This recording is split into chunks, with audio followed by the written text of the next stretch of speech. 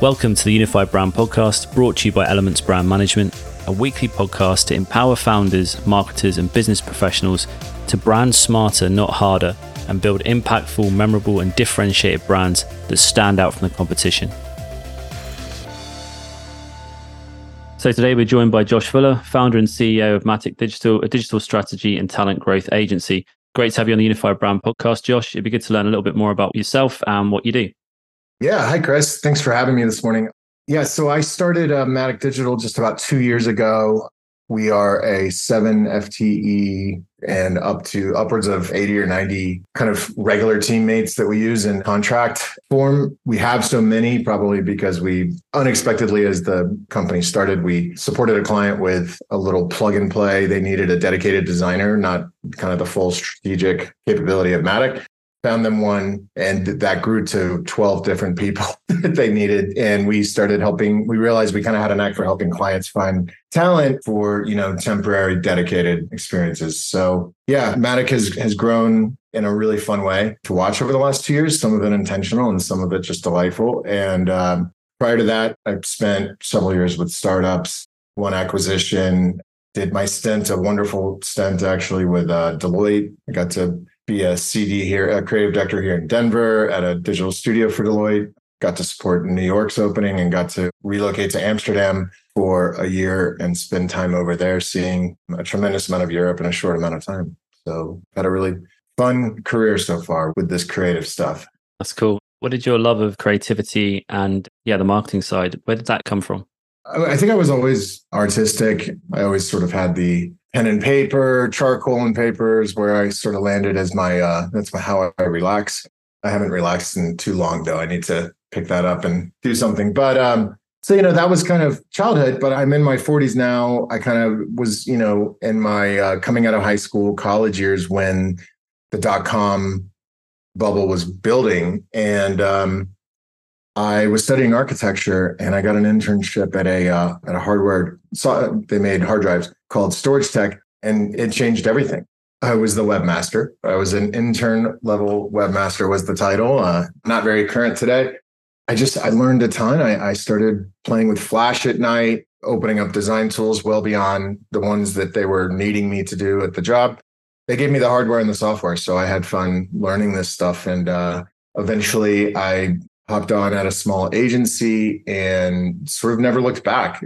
There's a whole bunch of things after the .com implosion that I could talk about, but I worked 9 years independent before I started working at agencies and Deloitte and startups and things like that. So yeah, I guess I had a love for it. And when digital came along the way it did, with a lot of websites were being tossed out there, not a lot of intention. It was more of at this time, it was more of a better to have it and not need it. And I guess, so I was there for the early days.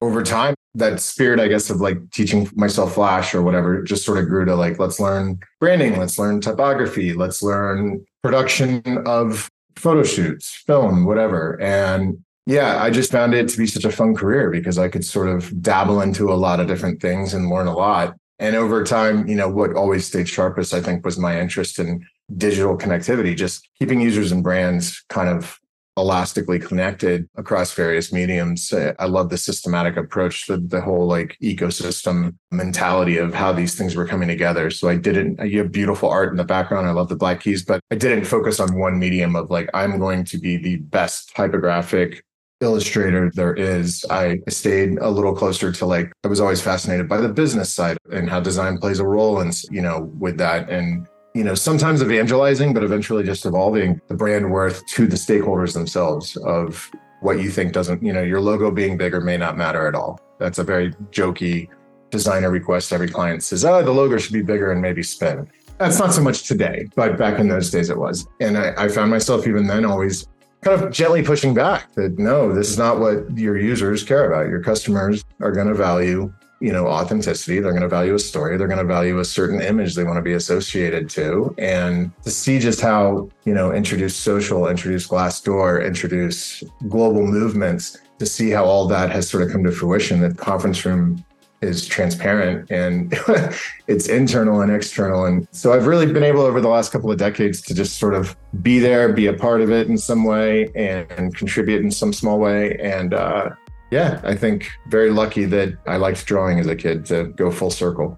It's cool. I always love hearing the stories, the kind of the journeys people go on, especially I found it in branding with more than anything else, but people have a non-linear background and a lot of diverse interests. And I think it helps with branding. I think it helps with strategy and creativity, how they come together. And it's interesting to say about Flash, because I remember, like you said, back in the Macromedia days, trying to handle that thing. And it was a complex beast of many sort of trying to work out the code, wasn't it? I can't even remember what Action Script, was that what it was called? Something like that. And then the keyframes. And yeah, that was tricky.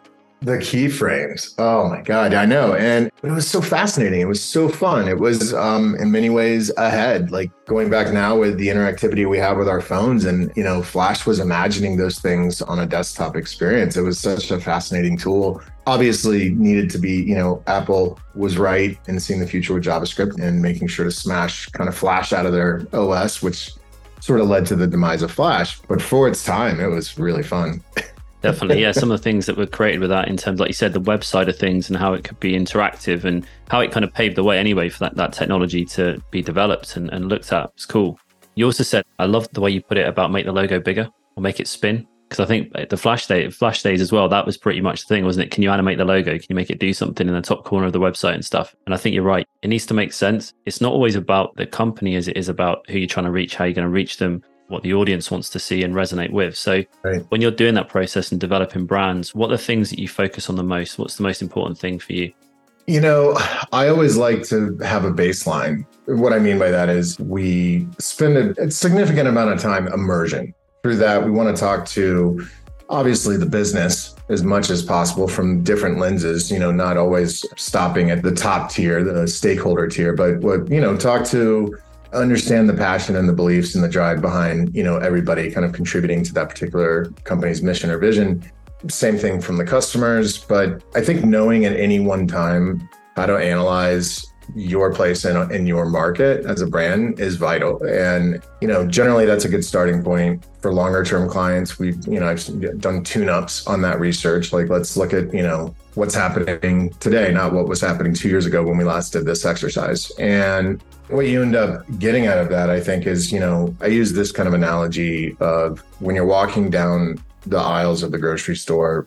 I like cereal. So you're walking down the cereal aisle. Why am I going to pick your cereal over the other? And that's sort of the highest level if there's zero awareness. And I think another big thing that we kind of evangelize here is empathy for the customer journey. So certainly when they're there, you have an opportunity, but what were they doing before they got to your brand? What were they doing before that interaction appeared in their feed or on their browser or through word of mouth? So kind of trying to meet them where they are. But ultimately, it's meet them and then you resonate. And at a certain point, there is a decision. It's going to be between brands. It's going to be a Ford or a Chevy to be generic. Somebody's going to make a choice on a brand. Why did they make that choice? And then there's a tremendous amount of factors at play that can, move that dial one direction or another. But it does, I think, all start with just knowing where your market is, to know where you need to be. And so that's a big thing we start with. That's cool. And you mentioned earlier on that you've got a sort of a team of in-house team, but you've also got contractors you work with. Yeah. How does that work in terms of developing your brand and from an internal perspective with values and that kind of thing? And how do the contractors work with the clients? How does that all kind of come together? Yeah. So I guess I'm just feeling analogies this morning. Love analogies. It's a ripple effect. If you picture a pebble dropping into a pond, right, you've got that ripple that broadens. And so I think the core center is where the need for and the benefit of having sort of a full-time dedicated living and breathing Matic problems every day and Matic solutions every day, whether that's client facing, brand facing for us, that's been a really fun journey. And then kind of, with the contractor model with the ICs that we work with. I mean, some of them have been here from the very beginning, so we keep them very close. So they're kind of that outer ring of the initial ripple. And then it just sort of broadens on there because at times, I've been doing this over 25 years. My studio lead, who was at Deloitte as well she spent 9 years at Deloitte. She's been in the industry for close to 20. We know some people and we, brush shoulders with a lot of people. So I think that makes us pretty good at identifying like the right people for things. The biggest success rate is giving people problems they are good at solving, they want to solve. And we just have a good trained lens for that at this stage of our careers. So that's been really beneficial and something I didn't experience 10 years ago when I was, a CD in an agency. I didn't have that. But I think over the last 10 years, like it's been interesting to see that sort of that person to person skill is what's really become super beneficial, like at times more so than any pixels I've ever moved around for a client. So I love that. But then, it scales out by use case. We just helped a client with a Unity developer. Matic we're doing great and we do digital. We are not full of Unity development projects at the moment. We'd love to do something. And we have a nice bench of talent now because we went out and had to find that talent. And so we started with our network, and you ripple out and try and stay as close to core as possible. That said, we've got lovely folks in Canada that we work with regularly, 2 in Netherlands, actually. And oddly enough, not from my time living there. LATAM has been a great market and partnership. The talent coming out of Latin America is just fascinating and bright. And they're just doing such cool stuff. And yeah, we're primarily hubbed in the US because when we get to the projects we're working on, or if our clients is US based and we're wanting to embed particular talent with their team for the next 5 months, we do consider things like time zone to be pretty important. If you're going to be on the team, you need to perform and be on that team. It's very hard to work from bulleted, a list of stand-up notes that you're reading 8 hours apart. So we're always very conscious of that across how we pull these different practice areas and these different specialists together. That's the general thinking there. But I will say this, we're always at the ready to kind of hire the next people. Like as we're growing, it has just so many benefits to being able to kind of constantly have a good reason to be talking to talent that might be interested in working with you. And we're kind of doing that always so that, sometimes it might be somebody that can plug in with a client engagement within a week and we're just meeting and it happens that fast. And then other times can take 3-4 months from first time we've talked to the talent to maybe they're working with us. But it gives us a real chance to kind of build in these relationships. And also, I'm just a big promoter of the independent, worker. I think COVID changed so many things for us. It's fairly covered ground, but remote work. And I'll say this, we've been in a WeWork since starting because you need some form of an office to occasionally meet a client, if nothing else. We were going in a couple days a week. And we've outgrown it. And so we just got a dedicated space that has its own conference room and its own lobby. Do I see it getting used all the time? I hope so. I hope people come back. But the team at Matic, we're growing away from, remote as a policy. And it's more as a culture, do we want to be remote all the time? And we're starting to decide, at least for the folks we're not all in Colorado, but for the folks in Colorado, we want to, kind of pull together and mold the clay together as much as we can. And also, when you're hiring, let's say somebody a little newer to the industry, they maybe only have a couple of years experience. And, I think those people in that position, the perk of it's remote is really attractive for job seekers out there. But I think some of the realities are there's just something that happens when you're seniority in action, when you're seeing experience in action and able to kind of have that osmosis effect. And it can happen, but it takes longer. And I think that collaborative essence does matter. And it's a weird thing because I'm a very big proponent of remote. I mean, a lot of our team pairing is like, yeah, they can be anywhere and be on your team, but we go for that time zone thing I mentioned. But for us at Matic, we're wanting to really have a space and have a shared bond of how we're kind of pushing through ideation on our brand. Obviously, the work we do for our clients is high touch and very peer centered. And we're thrilled. Sorry, I had to plug the new office. Very excited about it. No, it's cool. It sounds awesome. I'm a very big proponent for the remote side of things as well. But I totally agree with you that, where I came up through and like you're talking about, when you worked in those environments, there are things that you get from it that you can't get from remote. And I think it's the only thing that remote doesn't have is that ability to rub off on people and kind of learn stuff and develop and like you said, see things in action, see how people handle stuff and also develop in the way that a company does things because everybody does things differently. And I think it helps you to see it in that way a lot clearer when you can be there for a time. Yep, 100%. So when you were saying about plugging in contractors, do the contractors, like you said, do they stay with the clients for a period of time or is it on a project by project basis or a little bit of both? A little bit of both. We have one client, a really interesting early stage startup. They needed a senior full stack developer that was comfortable being in a startup. We're building this together. from a business case, they had budget, they didn't have approvals to hire full time. So that's a 9-month engagement to start with plans to converting to FTE. So the client would actually plan to convert the contractor away from Matic at the end of the engagement or extend. So they don't see this role going anywhere. It's not necessarily about one initiative. It's more, we need to grow the team. And this is a way we're approved to do it, is we can work with a vendor partner easier than we can bring on FTE right now. So we've supported in that capacity.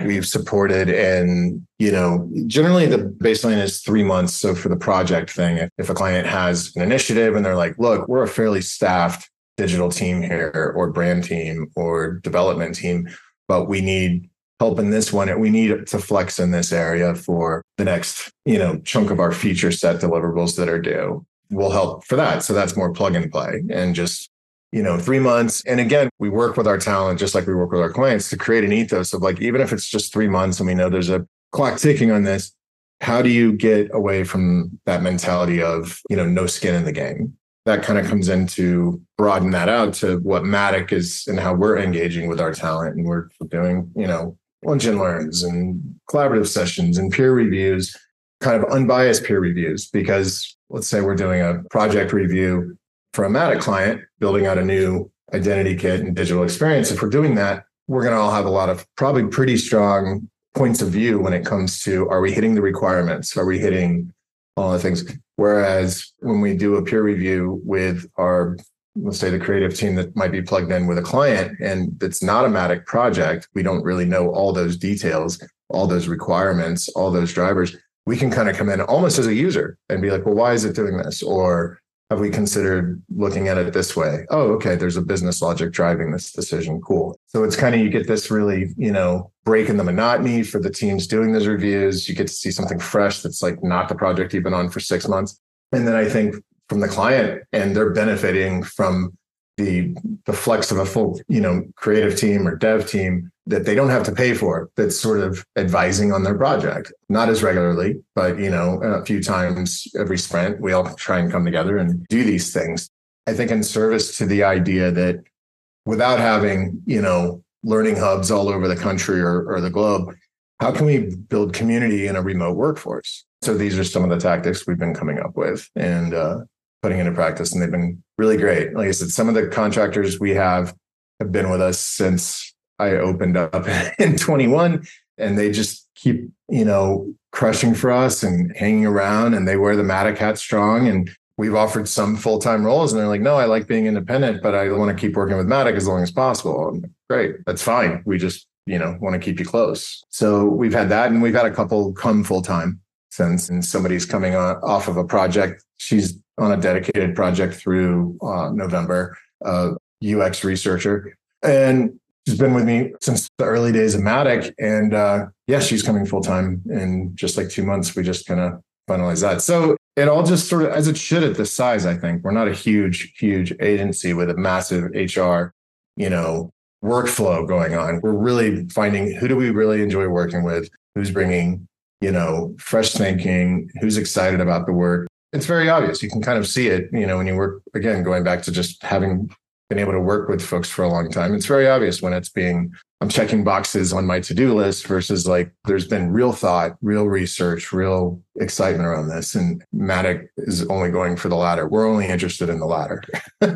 We tell that to clients too. It's just this quick thing. And it's like, well, that's cool. It'll be quick. Well, we can make it quick. We can make it cost effective, but we're not just going to, put lipstick on a pig if we can avoid it. We want to actually be intentional with things and at least understand the why before we've said the what.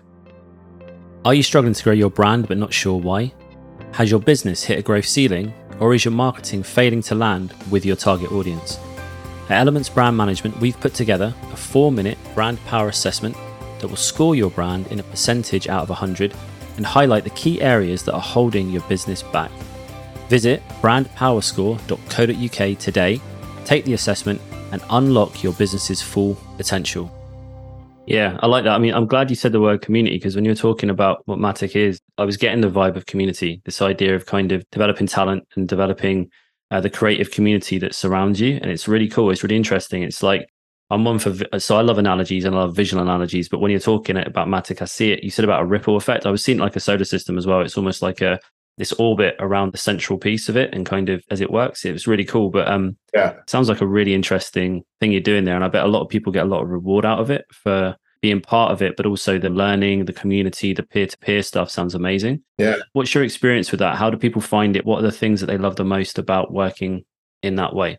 I should probably do a survey to speak for them completely. What I've seen is, again, I'll speak to that from my own lens. So when I basically just permalanced for about 9 years, most of the early 2000s, and then over time, I ended up hopping over to a larger agency to help support their creative, became the creative director there, and we built out a practice. There was already some UX started there, so we figured out how to scale our UX and creative practice together. And I stayed there for 4.5 years. We did crits, design critiques. So we would come together and do, critical analysis of the work being produced at the agency, and we would send it. And I think that was great. That was the time in the industry. And then I went to Deloitte and we did things differently. We did do retros and we did do critical analysis of each other in the team environment. The reason it was so fascinating to me is it was the first experience I had where even though the other agency was established and much bigger than my permalancing operation, so that felt like a big step. But then going into the world of, a top 4 global consulting firm that has invested significantly in its digital capability and practice. There were 60 creatives and we were all kind of assigned as specialists. So across the board, you had I'm a visual designer, I'm a UX designer, I'm a, programmer, I'm a JavaScript developer, I'm an whatever. We had all these practice areas that were incredibly, talented people, some of the smartest people I've ever worked with. And what they did there was called a brown bag. And we just came in and shared on a topic or shared on something. So that was not something I'd seen before. So we do that to kind of keep people engaged and learn on, FigCon just happened. So Chris, our studio lead, did a big, lunch and learn on that. And we do this, we just say, hey, come if you want. This isn't a billable hour. Like if you don't want to come to this, you don't have to. But, client work, always billable. But yeah, if you're coming to just hang out with us, we want here. And I think without having a survey on hand, I can say that the vast majority of people came in the network. And so that's cool. They want to spend time with us. They want to connect with each other. We love seeing that happen. And then the other thing that Deloitte taught me that we've broken in is the mashups. And the idea behind the mashup is take out the critical analysis and let's just do analysis and also a little bit of show and tell. And you're going to get feedback because you're around critical thinkers that are, creatives and strategists. And we can see past beauty and get into that's really interesting how we do a lot in travel. So for a booking flow, it might be that's really interesting how you manage to, check that requirement box and also keep the, path to purchase under 3 steps. That was phenomenal, for such a complex product. So it's uplifting, but it can also go the other way where it's what was the genesis there? Oh, that's unfortunate that was a requirement because it would have been way cooler like this. So, it does go both ways, but being able to just build that in, Chris, I'm just sort of borrowing from some of the best playbooks I've seen, and we're always learning new ways. We also, for being such a small, scrappy agency, it might surprise some, but one of our early hires was a talent director. She's phenomenal. She's worked at this capacity in the past. She brings more than a recruitment aspect, and that's a big part of her responsibility at Matic, but she really taps into kind of the human interest side of what we're doing as a company and building in these ethos, I guess, of just really being a people-forward company. And so thrilled that we are able to do that. Oh, I was going to ask you about startups. With your history sort of in startups yourself, but also continually working on startups, what's some advice you'd give to startups now in terms of creating a brand, establishing a brand, and sort of getting it out there into people's kind of lives? Yeah, I'd love to point that a little more, but I'll give you a broad stroke on just the typical startup. There's 200, 300 person companies that have been around for 5 years that are still leveraging the startup moniker. So that's interesting. I think as startups, know when you're startup and know when you're scaling and identify that, because I do think it's just such a broad stroke.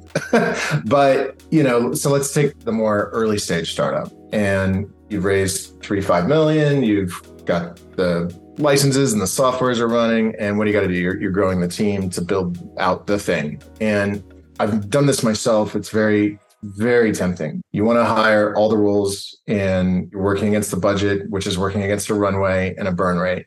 Hire the experience. It would be the advice. Go in on the investment of you will, as you scale, the grow and kind of teach model works really well. But when you're at that early stage of there's a clock ticking, it might be a year and a half, you might have 3 years. Who knows how much you raised, right?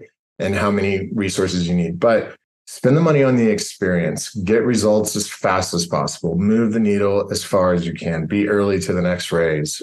Again, this is just an opinion from what I've seen through a lot of these startups is you just get there faster.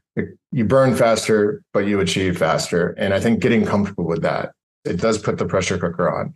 If you're going between a, second, third year, recently out of one of the accelerator program developers to be carrying the large weight to develop your product, it's kind of just gambling that person is really prodigious and is going to crush. And I hope they do, right? But if they don't, you've burned whatever time and money versus just going like, let's pay double that salary and get to the senior person and knock this out. And then we can become a learning culture. We can build that in. But I think startups just, they, breathe because it's so much pressure all the time. But every startup sort of has the same situational baseline, which is sort of fighting for your life. No matter how much time you think you have, there's a clock ticking. And when we had the genomics firm I worked at, we had $3 million. That's how we got started. And, we figured out that we had about 18 months runway and we were acquired in 10. So pretty crazy that happened. But I remember even at month 6, we were like, okay, it's feeling like we need to maybe market a little bit more. And that would cut us back to a 16-month runway. But we did. And then we started getting a ton of activity in the App Store. And it started to produce results. And then that led to, so we never had to raise again because we just got bought. But that's just one tiny story of millions, right? But I don't know, broad stroke, maybe it's coming from the agency and coming from the talent side lens of what we're doing here that I focus so much on just putting the right people on, being ambitious. I love molding and working and guiding and supporting ambitious young talent. I also know that we couldn't be where we are had we started there. Now we're at a place as a maturity level. So it's not about, I would never say like there's an exclusionary essence to it. Like everybody, leveraging talent at any experience level is always good. But I do think when you're in that early stage, just take the big horse pill and put the right people on as fast as possible. And then, build in that baseline you need to then become the cultural training or type of organization you really want to be to like nurture and help grow your teams and just knowing where you're at. Again, this is my own advice to myself quite often. So hopefully that's something that might help one person out there. I think it's a good idea. I think it's interesting, isn't it? Because it's almost like scaffolding in a way. The experience provides the scaffolding so you can then build the rest of it. If you've got, like you said, I like the idea of the hire and then the kind of teach or the learn culture of kind of that person who's in the experience place can then develop the talent, nurture it through as it comes in. But you're in that place of safety quicker, like you said. So you can then give more opportunity to more people quicker than you could do if you just went the other way. Yeah, 100%. It's the acceleration, I think. It's a little bit of just, stepping out off the cliff and hoping there's a glass floor that you just can't see. And yeah, that feeling sucks, to be honest. But getting past that, it's, I think more often than not, these things come together. Every big story and, every beautiful founder story, it always started with, I ran into John, who was always good at math. And so it's about like finding these prodigious, and I love those stories, but they're just not the average. So on the average, it's, I wouldn't just hope to be lucky that I found the right talent at, half the cost of what the role I really need is. Yeah. It doesn't happen very often. I was going to say, when you said about the step on the glass floor, then I've got with my kind of visual mindset and love of pop culture, I was thinking about Indiana Jones and the Last Crusade with the kind of the stepping out across the chasm or whatever it was. And then he throws the sand to see the rest of it. That's it. Yeah. Yeah. That's okay. It kind of popped into my head too. So good. Yeah. I was going to say to you, actually, you love the kind of charcoal drawing side of things. What other things do you do from a perspective to recharge, re-energize creativity? Yeah, well, I've got a 7-year-old, and so she, equally recharges. And like when I'm with her, second year company is kind of like the first year, except you find a way to work more. So I am pretty dedicated in terms of social life is very backseat in lieu of, being where I need to be on Matic and helping CS and our clients be successful. But when I'm with my girl, with my daughter, I don't open the laptop. Only in the very rarest of situations do I do a morning call before. Normally that's time to, trying to do my best at her hair and having breakfast and playing a game of Sorry or swinging in the backyard. So point is, she might be exhausting because of her energy versus my energy, but it certainly recharges me because it's basically a no screen period of time. And her mom and I are together. We just share custody and have separate houses. It works well for us. So we do a 50-50. So, on the weekends, for instance, it's a wonderful refresh because it's bikes and dog parks and, hosting friends over and all the things. But it's not like, let me send that email, let me get that work done.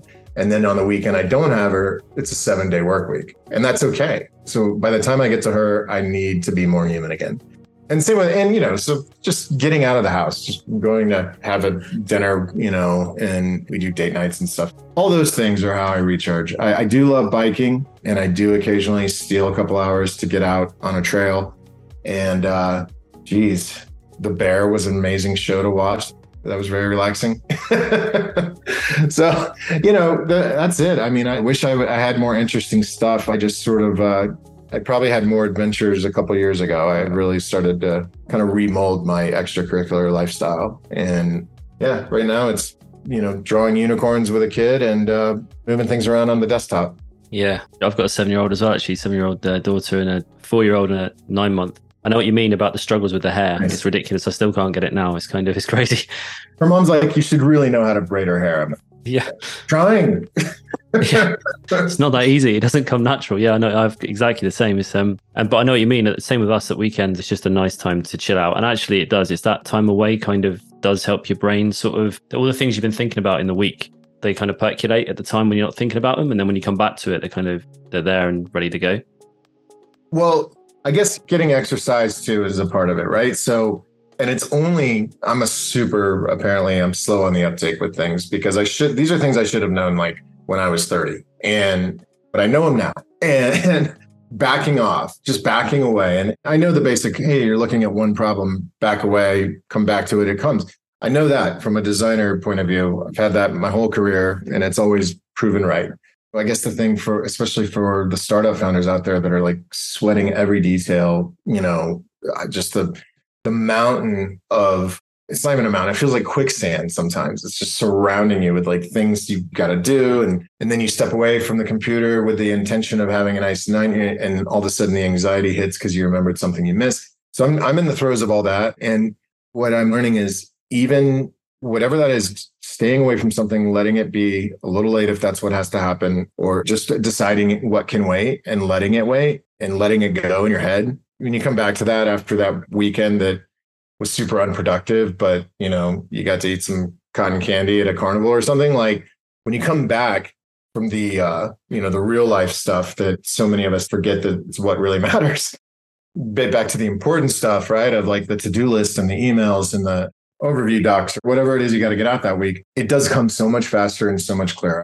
Every time I come back after a day and a half, 2 days of just not thinking about it, the answers are there. It doesn't feel like work. It feels like progress. It's an amazing phenomenon that I relearn every week. Definitely. So what would you say drives you mad about your industry? Are there anything that sort of bugs you about the industry? There's a lot of us out there. I like the industry we're in at the moment, especially, I'll just speak purely agency here. I think it's a really fun time to be an independent agency right now. Nike has always sort of looked to smaller brand agencies to like stay fresh and never be too repetitive or redundant or have kind of a singular straight line approach to how they communicate their different drops or initiatives. They've always been fresh and exciting, but not a lot of other brands have. A lot of other brands, they sign in with the large agencies who get it. There's so many things to manage at a certain scale that it's a wonderful thing. But those large agencies have for a long time been going to the Nike playbook and leveraging independent agencies to support experiential moments or brand launches or product launches or the development. A lot of agencies still don't have like the digital side of this kind of dialed in. They were born in traditional, and converting to digital, it's very tricky to do. And not that it's not being done well in some places, it certainly is, but it is a big task. But, they've for a long time been relying on the smaller agencies through partnerships. We have some of those partnerships. We're grateful for them. But I was just reading the other day, the brands are starting to go direct. The winner of Cannes a couple of weeks back, all I'm going to be able to tell you is they're an independent agency and they took home the big prize, which was great because they were a fairly new player. They weren't, the typical agency that might win that, the massive agency that would typically walk away with that award. That's an exciting time to be getting that kind of recognition as an indie. So, we're very young. We're under 2 years still. I'm very excited about where this can go. The frustrations, largely just we're in that middle ground where our capability extends past what some of the clients we can reach are ready for. So sometimes we come off as a little big to certain. What might have been a good client fit for Matic a year ago might be less of a good client fit today. And that's, I think, an interesting thing that we're learning how to maneuver, because you want your clients to come with you, and for the most part they have, but some of the ones we're attracting, maybe, is this work we could be successful at servicing right now? Can we steward this business to the level we want to, knowing that the type of talent we have, the type of outputs we want? So those are interesting challenges, but we're also in the gray area of we're a little too small for some of the, we're perceived as too small for some of the bigger initiatives that do more align to the type of workflows we want to build and the type of, initiatives and partnerships we want to be a part of. So I don't know if that's an industry gripe as much as it's just Josh gripe, and I don't even know that it's a gripe. It's more of just situational awareness, really, that we are in that gray area, and it constantly feels, analogy warning, it feels like if you picture the side of a very steep desert, sand, rock hill, as you get a foothold, you step up, you immediately slip too. So you're just climbing and climbing. And I think for an industry that's been around as long as kind of advertising, it's still tricky to know how do you climb from the beginnings to the middles to the tops. And there's a tremendous amount of books written on the subject. None of them are like, do this and they will come.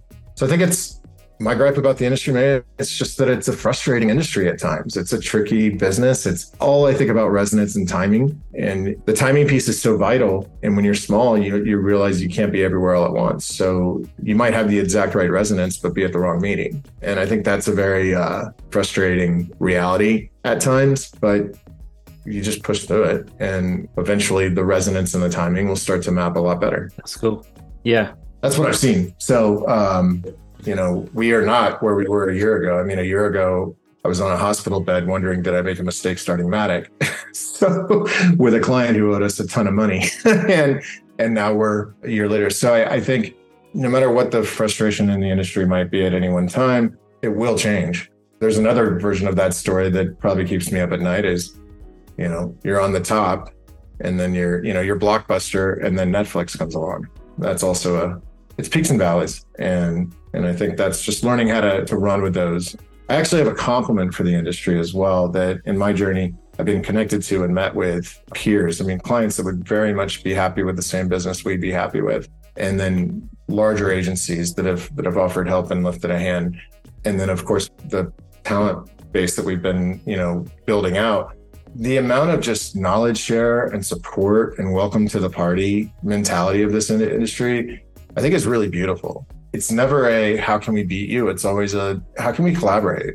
I don't think Ford and Tesla are having those types of conversations. So I do think it's something that's like special to our industry, that, it's not about edging out the competition. It's about lifting up and like power in numbers. And we're a little more, you're small, we're small, but together we're better. So we've done some of that with some great agencies that are phenomenal throughout the country. And yeah, I don't know many industries that work like that.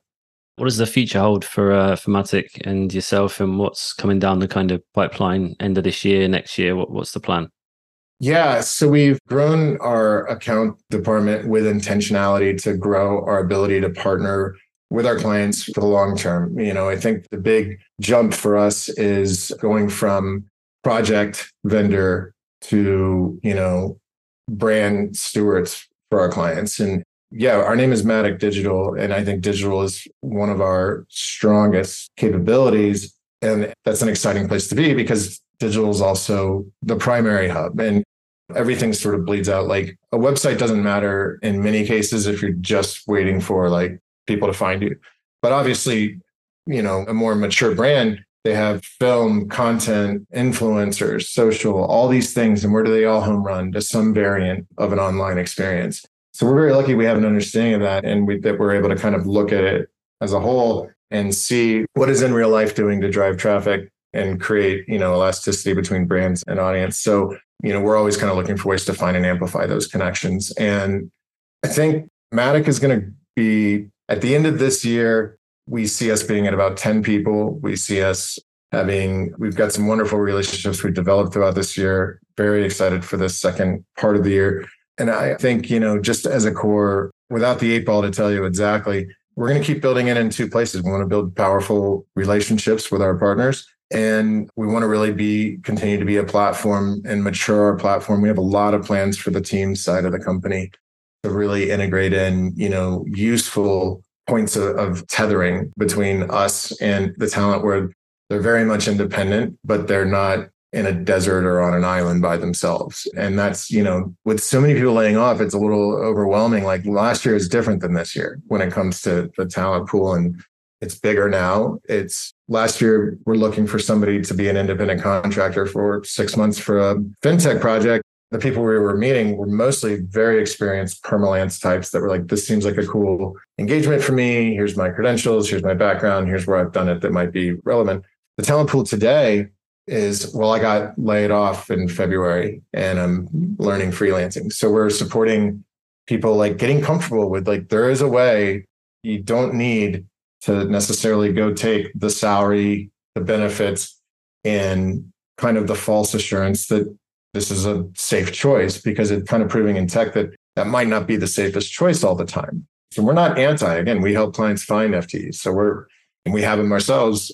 But for those that are, have kind of been through this, they went from the Meta to the Twitter to the Amazon cuts. Where do I go? Google is in there, helping them feel, very supported and ready to go out and be independent is something it happens in the daily just through conversations, but it's an initiative that I hope to bring more to market early 2024. We're developing a podcast ourselves that's about talent. So Juliana, our head of talent, is leading it. It was such a no-brainer. She's just got such a conversational, perfect personality for it. And we're like, why don't we start to kind of, uplift folks that they might be available, they might not, they might be hiring, they might be an actual practitioner. Doesn't matter. Let's just talk all the things in that particular industry. So look out for that. It's coming in a little while. And it's not a long format. It's going to be, we're aiming for a 15-minute, just quick hit with somebody interesting that's in our space. So I think we've got 5 or 6 of those ready to roll out in the next month. Cool. Yeah, sounds good. If you let us know when it launches, I'll put it in the show notes and stuff like that. And it's been really good talking to you today. It's been awesome having this conversation with you. Love to do it again sometime. Where can people find out more about yourself, about Matic, and anything else on the horizon? Yeah, absolutely. MaticDigital.com. I will see any email from there. I'm pretty active on LinkedIn. Love connecting with new people on LinkedIn. So my handle there, I believe, is Josh Fuller CD. And yeah, that's probably the 2 best ways. We can go from there. Cool. Sounds good. Well, I'll put the links in the show notes. But yeah, thanks again for coming on. It's been awesome. And look forward to either doing it again or hearing more in the future. I love it. Thank you so much, Chris. No worries. Don't forget to subscribe if you've enjoyed this episode of the Unified Brand Podcast. And if you could rate and review wherever you get your podcast, that would be highly appreciated. If you want to continue your brand development journey, head over to Elements Brand Management on YouTube. There's a link in the show notes below where you'll see clips from the podcast, brand building tips, deep dives, and more. So thank you for listening. And remember, keep those brands unified.